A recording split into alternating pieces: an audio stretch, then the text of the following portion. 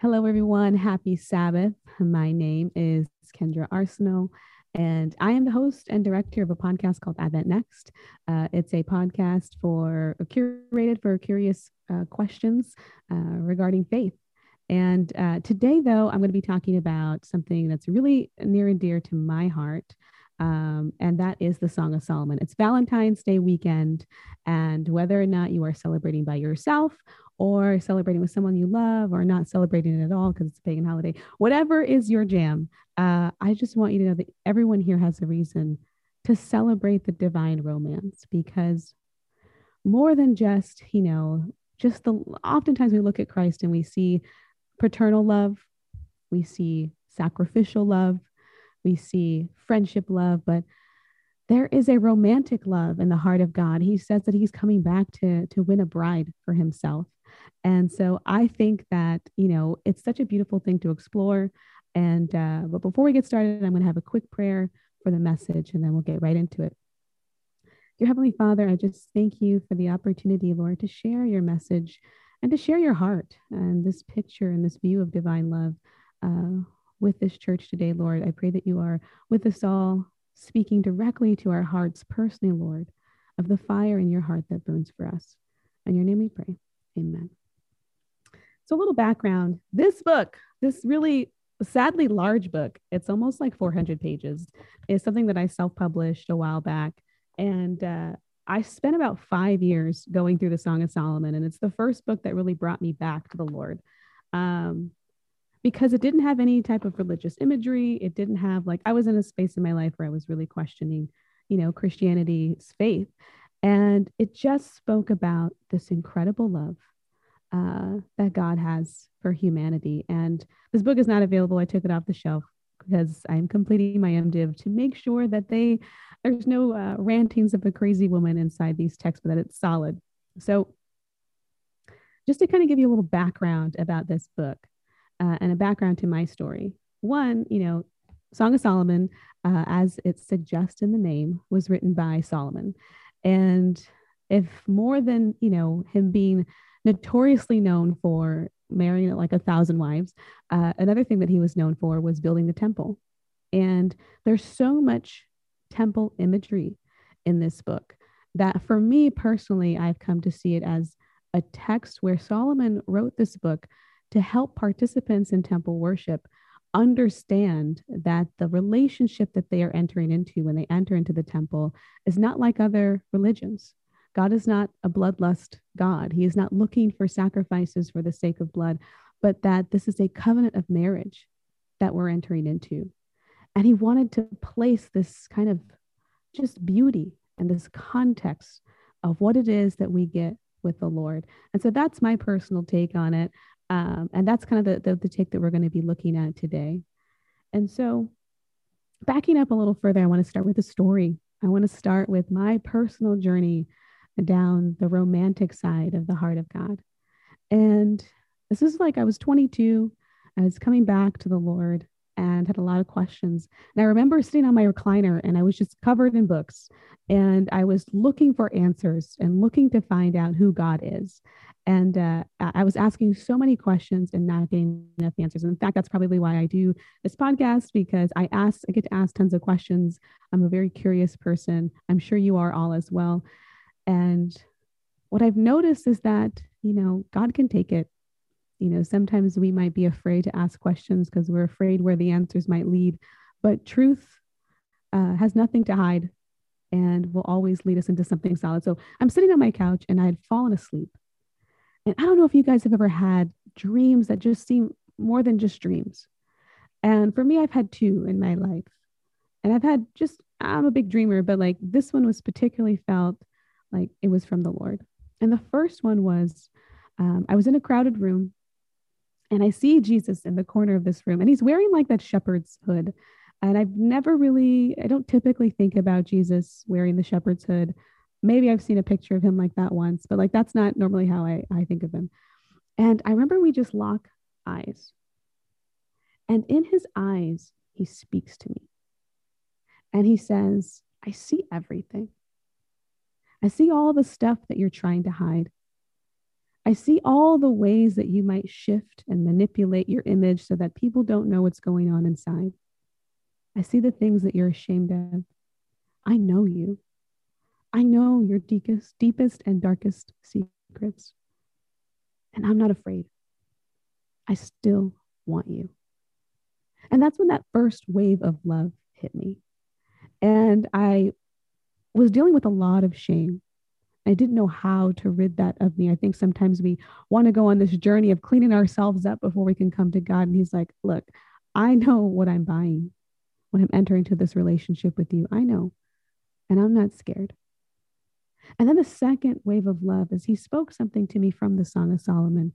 And it was that verse where Solomon, the male counterpart, is speaking to the woman, and he says to her, turn your eyes from me.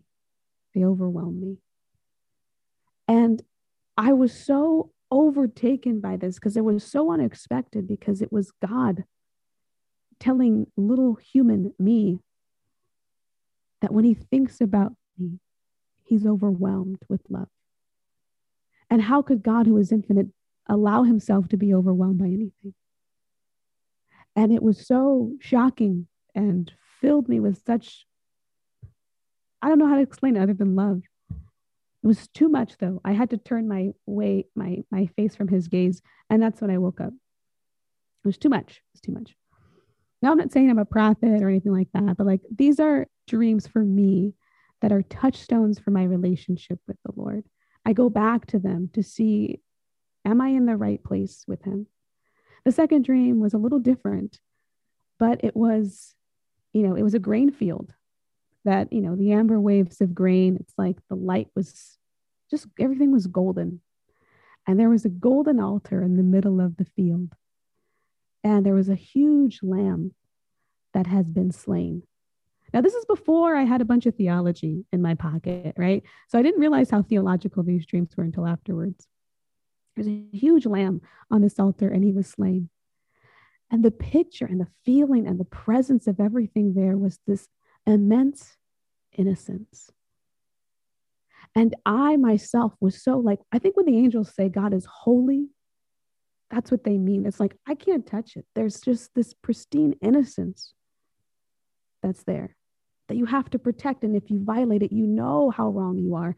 And in that moment, I understood something profound in Revelation, where it says the wicked will cry out, hide me from the wrath of the Lamb. Not the wrath of the Lion of the tribe of Judah, but the wrath of the Lamb. That you just are aware of yourself in the presence of such innocence and the ways that we can violate it. And so the number one point for today, I'm going to have 5 points as we go through the Song of Solomon. But the first point is love requires innocence. That in order to create a space of vulnerability and intimacy, whether that's with your friends, with your spouse, with your coworkers, whatever circle, with your church, whatever circle that you're in, it requires innocence in the sense that we're not transgressing each other. We're not putting in little jabs. We're not finding ways to hurt people, right? The saying, hurt people, hurt people. I think there's 2 ways that can go. Hurt people, looking to exact revenge on someone who hurt them, but taking it on the wrong person. Or hurt people, protect other people from that same type of hurt. You can go 2 ways with it. We all have a choice. And so love protects that vulnerability. You hear that saying in scriptures where it says, love keeps no record of wrong. Oftentimes, the onus of that passage is placed upon the victim, right? Like, you need to forgive. Love keeps no records of wrong. But also, love doesn't have a record of wrong, right?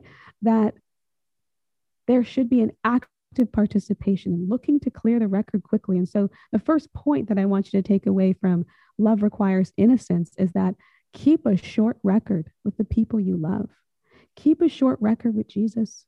Keep a short record with your friends. Keep a short record with your spouse, that you don't allow the transgressions to accumulate. The way that we can be short with people, the way that we can have tempers, the way that we can allow different parts of ourselves to flare up. that we, nip it in the bud, right? That we keep short records. And so that's point number one, you know. Point number two is that love is poetic. So we're going to go into the Song of Solomon and you are going to see poetry. In fact, 1/3 of the Bible is written in poetry. In fact, the first words that Adam says when he sees Eve is poetry. He says, alas, bone of my bone, flesh of my flesh. That love inspires a non-utilitarian manifestation of love. It's poetry. And that God loves beautiful things. Like during the break, even now, between the first message and this message, I was painting. I have some paint on my hands because love is one of those things that when you're in the center of God's love, there's so much creativity, so much desire to express that type of devotion and the type of the way that God fills you up, that sometimes it's not utilitarian. We live kind of in a society that values function, but there is a value to beauty and prose. And so the first thing I'm going to get into is Song of Solomon, chapter 1.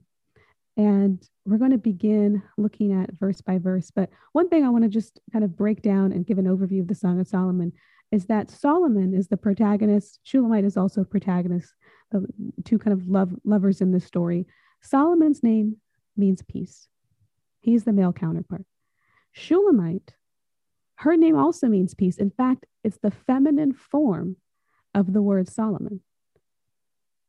So in Hebrew, if a word is feminine, you put like a T at the end. So Sholomah, Solomon, Shulamite. And he is her peace and she is his. And they are two halves of the same whole. Same thing like in the beginning, you see man and woman, Ish and Isha. Two pieces of the same whole. Solomon, Shulamite. They find peace in a crazy world with each other. And that's the kind of love that God wants to bring us into. I mean, Sabbath is a taste of that, right? It's this chariot in time. It's this encapsulated space where God says, come away with me a while. Just the two of us.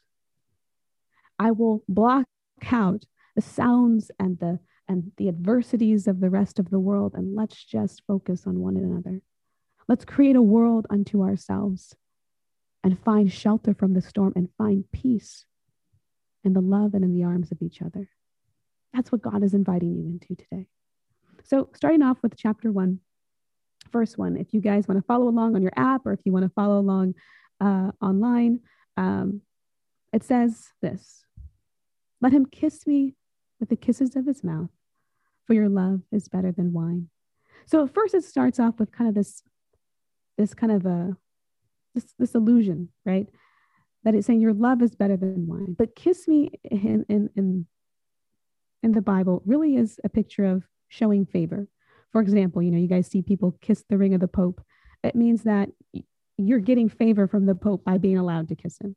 Or you see in the Psalms where it says, kiss the Son lest he be angry. Show him favor, show him deference over everything else. Otherwise, it's not going to be good for you. You see Joseph kissing his brothers after he had become second in charge of Egypt. And it's a sign that they are now in his favor. Esau and Jacob, they kissed upon each other's neck in reconciliation, that they had favor with one another. He says, kiss me with the kisses of his mouth. She desires to be in her beloved's favor because your love is better than wine. And wine in the Bible, you see it used in the temple, but it's also a picture of that thing that numbs you to the pains and afflictions of this life. Now, quarantine has been very difficult for a lot of people, especially people who are struggling with addiction. I mean, it's been, especially the isolation, has been a temptation for many to turn to alcohol, to turn back to drugs, to turn back to binging on Netflix. Anybody, right? These things that we use to numb ourselves to the pain.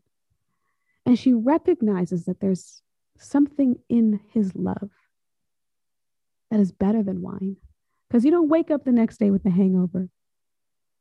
There's something that's lasting and pure and clean, and that when she's in this bubble, she can't feel the hurt that exists in the world, that there is a numbness that she can feel and she can charge into the battle. knowing that she's protected by her beloved. It goes on and it says, again, we're just kind of highlighting some of the poetry here. It says, the fragrance of your ointments is good. Your name is as ointment poured forth. Therefore, the virgins love you. Your name is ointment. And in Hebrew, the name is a picture of somebody's character. In fact, the Old Testament, one of my favorite names of God is El Shaddai. And El Shaddai is something that Abraham called God. And it literally means shad. It literally means breasted one. That God is the mighty breasted one, that he had provided Abraham comfort. Abraham left his home in Ur and to a strange land and wandered his entire life. But that God was able to comfort him in so many ways. In fact, it's a very feminine way that Abraham related to God, the breasted one, the one who comforts me in all seasons of my life. And so a name is a picture of someone's character. And she says, your name is like ointment. Not only is it fragrant, but it's healing to my wounds and to my bones. In fact, in the Old Testament, the priest would go into the temple and there was these fragrances. There was myrrh, there was frankincense, and there were all of these different fragrances that would be in the temple. And so their clothes would be saturated with a new scent. And when they left, they would smell differently. And that's how you know you've been in the presence of the Lord. You come away from those interactions smelling like the aroma of heaven. There's a smell to it, right? There's a way that you interact with God that's just like, it's just different. It smells different. So love is poetic. And you got a little bit of taste of some of the poetry that's beginning in the Song of Solomon. So the first point is love requires innocence. Vulnerability, intimacy requires that there's not transgression that is happening in this relationship. 2, love is poetic. Love makes room for non-utilitarian enjoyments and pleasure. It makes room for beauty. Point 3, love is a refuge. Now, I love this because we're going to get into some more of the meat of the Song of Solomon here. And we're going to finish up in just a bit, but these are some really cool points. Song of Solomon, chapter 1, verse 5. So the woman in this story comes from a difficult background. This is her description of herself. She says, I am dark but lovely. O daughters of Jerusalem, like the tents of Kedar, like the curtains of Solomon. Do not look upon me because I am dark, because the sun has tanned me. My mother's sons were angry with me. They made me the keeper of the vineyards, but my own vineyards I have not kept. So back in that society, people who were dark were people who were out in the field, unshielded by the sun. In fact, I come from California. I come from around the Salinas Valley. In fact, California produces about, I think it's like 90% of all of the U.S.'s lettuce. And so you see a lot of migrant workers in the field. And this woman has been out there, uncared for. And it's a picture of people who have not had the same privileges in life that others have. And she says, my mother's sons were angry with me. They made me the keeper of the vineyard, but my own vineyard I did not keep. That she had been so caught up in the task of sustaining other people's livelihood that she forgot who she was. Now, there might be people here in the audience today, women or men, who have felt so caught up in providing for their families, chasing their career, helping their friends, that they've lost touch with their own voice. My own vineyard, I have not kept. I'd give up everything for my children. My own vineyard, I have not kept. So this is a journey where she's going back to get in touch, not only with her beloved, but with herself. And she says, I've been out in the noonday sun. And she asks her beloved, she says, tell me, oh, you whom I love, where do you feed your flock? Where do you make it to rest at noon? I am tired. Noon is the hottest portion of the day. Where can I shelter myself when life gets hard, when I'm at the peak of being pressed on every side? Where do I go to find rest? Is it in the bottle? Is it in the movies? Is it in food? And he says, come, feed your little goats beside the shepherd's tent. Be by my side. I'll shelter you from every storm. I got you. And so love is a refuge from a storm.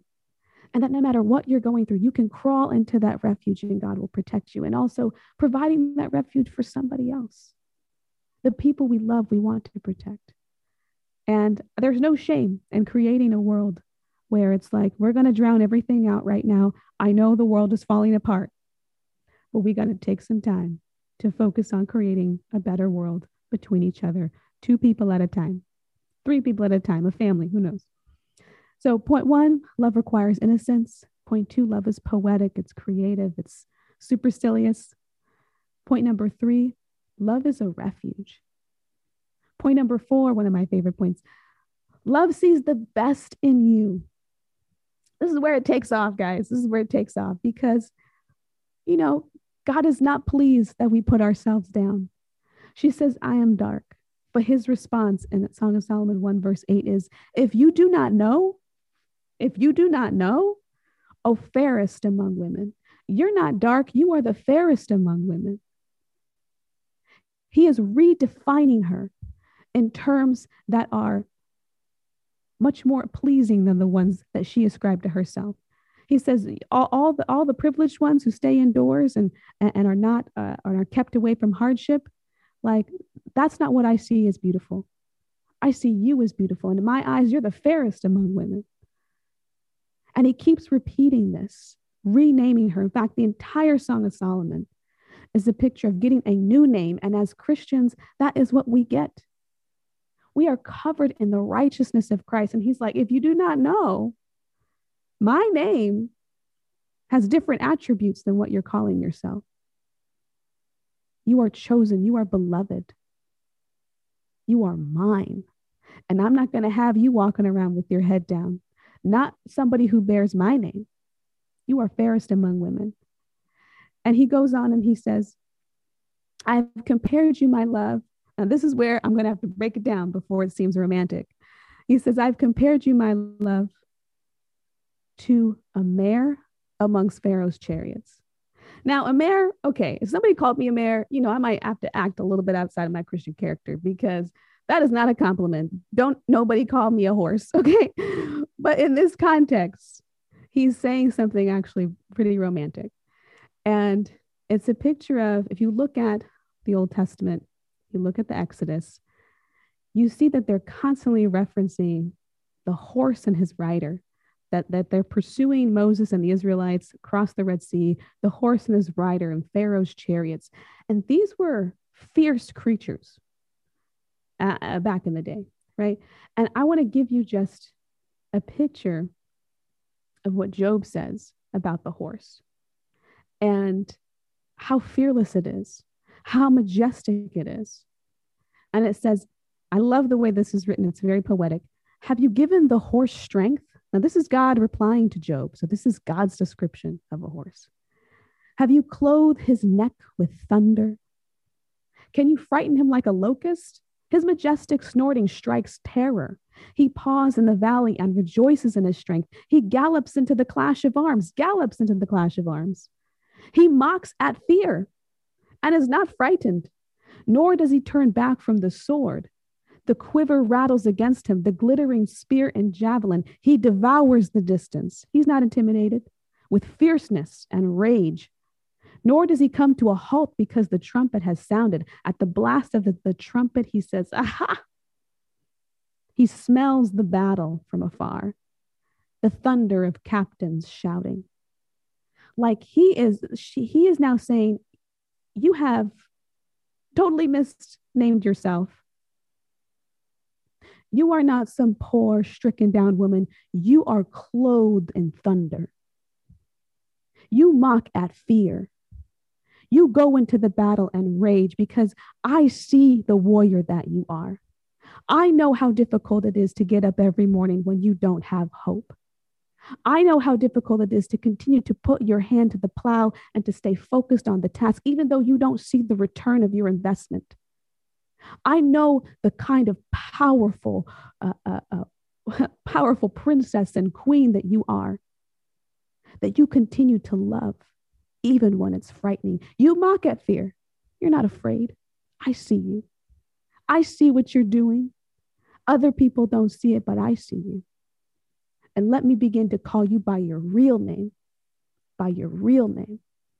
And he goes and he starts giving her all of these accolades and attributes. He's like, your cheeks are lovely with ornaments, your necks and chains. And he says, your character that is being developed in you is more precious to me than gold and jewels. In fact, that is your gold and jewels.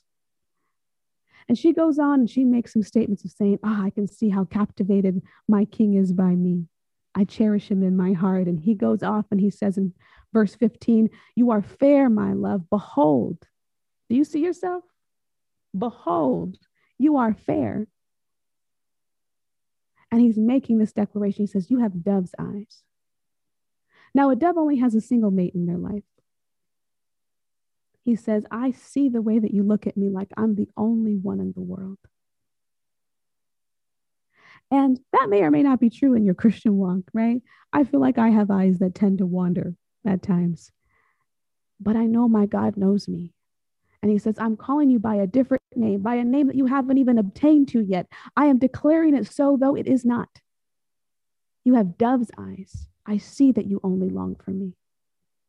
And that is the gift that we have, that love calls you by a different name. Love sees you at your best. Love calls you by the potential that you can raise up to. And she in response, she says, you are pleasant, our bed is green. Meaning that every interaction with you, God, is fruitful. Every interaction I have with you is fruitful. And the beams of our house are cedar and our rafters are fir, meaning our house is strong. It's not going anywhere. The foundations that you have in the Lord and grounding in his love is the surest foundation that you can build your life upon, not upon wealth, not upon gaining a name for yourself, not upon getting the most degrees in life. This relationship is what's going to make you fruitful, what's going to be your security in hard times. And the fifth point and the last point says, love sits with you where nobody else wants to go. So point one, love requires innocence. Point two, love is poetic, it's creative. Point three, love is a refuge in the storm. Point four, love sees you at your best, sees the best in you. Point five, love sits with you where no one else wants to go. And this is where we're going to wrap up, because in chapter 2, she says, she gets back into this humble space. And she says, I'm a rose of Sharon, a lily of the valley. Now, the valley is where all the nutrients and the sediment would fall down during the rain. So it would slide off the mountains and it would kind of create this murky environment. And she says, my life is just in the valley. I'm constantly dealing with hardship. I'm constantly dealing with unpaid bills or this difficulty and that difficulty. And she's like, but I'm just this little rose trying to keep spotless amongst all the mire and the muck. And his response to that is, what? Like a lily among thorns you are. So was my beloved among the daughters. He says, the daughters, let's back up, were the people who were born into privilege. They were the daughters of Jerusalem.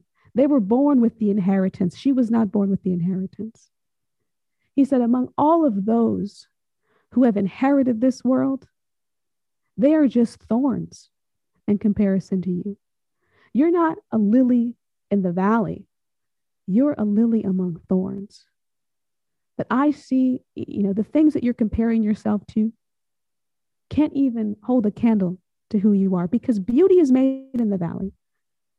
Everything that is beautiful to God is made in the valley. The humbleness that you learn when you're in the valley, the meekness, the kindness, the empathy that we share for other people in suffering.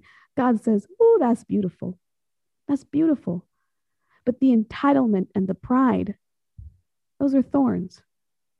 Everybody wants to be at the top of the mountain. But God says, that's not where I build beauty. I build it here in the valley. And it says, kind of the end, I'm going to end here in chapter 2, verses 16, where she says, my beloved is mine, and I am his. He feeds among the lilies. And she goes to see that where God dwells is amongst the lilies of the valley. You don't have to have enough money to go to Jerusalem, to walk in the footsteps of Jesus, to say that you've walked in his footsteps, right? If you want to find Jesus, go to the valley. Go to where the sick and the suffering are. Go to where injustice is happening. Go to where there is wrongdoing happening. Go to where there is poor and people who can't use their voice. Go to where the valley is. Sit with people who are grieving. Sit with people who are in difficult circumstances. Sit with people where things are not all pretty. You will find Jesus there. So if you feel far from the Lord, I know exactly where you can find him. You will only find him in the valley. Sometimes he comes to the mountains. He makes a little guest appearance, just to kind of call some people down. But that's not where he lives. He lives in the valley. So don't be ashamed if that's where you live too, because you got good company. And she comes to this realization that I am my beloved's, and my beloved is mine. That this is my inheritance. This is my identity. In fact, the Levites of the temple said, you have no inheritance. Every other tribe of Israel got an inheritance. They got land, they got property, they got money. The Levites, the priests of the temple, it said, the Lord is your inheritance. And I believe as we move closer to the end of time that the saints of God, that's going to be our most prized possession. Our inheritance is not what we inherit in this life, but our inheritance is him. And if you are not taking full grasp and ownership of what has been given to you in the incredible love of Jesus, you're cheating yourself. Because there's so much that he wants to give, and there's so much peace in the eye of the storm that he wants to call us away to. And so I just wanted to give you that message this Valentine's Day, the message of the most holy type of love that there is. It's the love of God for you. And he's crazy about you. He says to each of you, turn your eyes from me. They overwhelm me. Thank you so much for joining us today.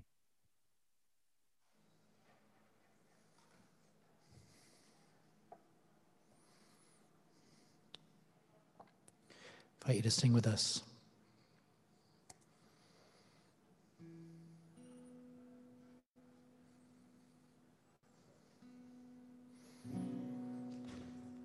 The same love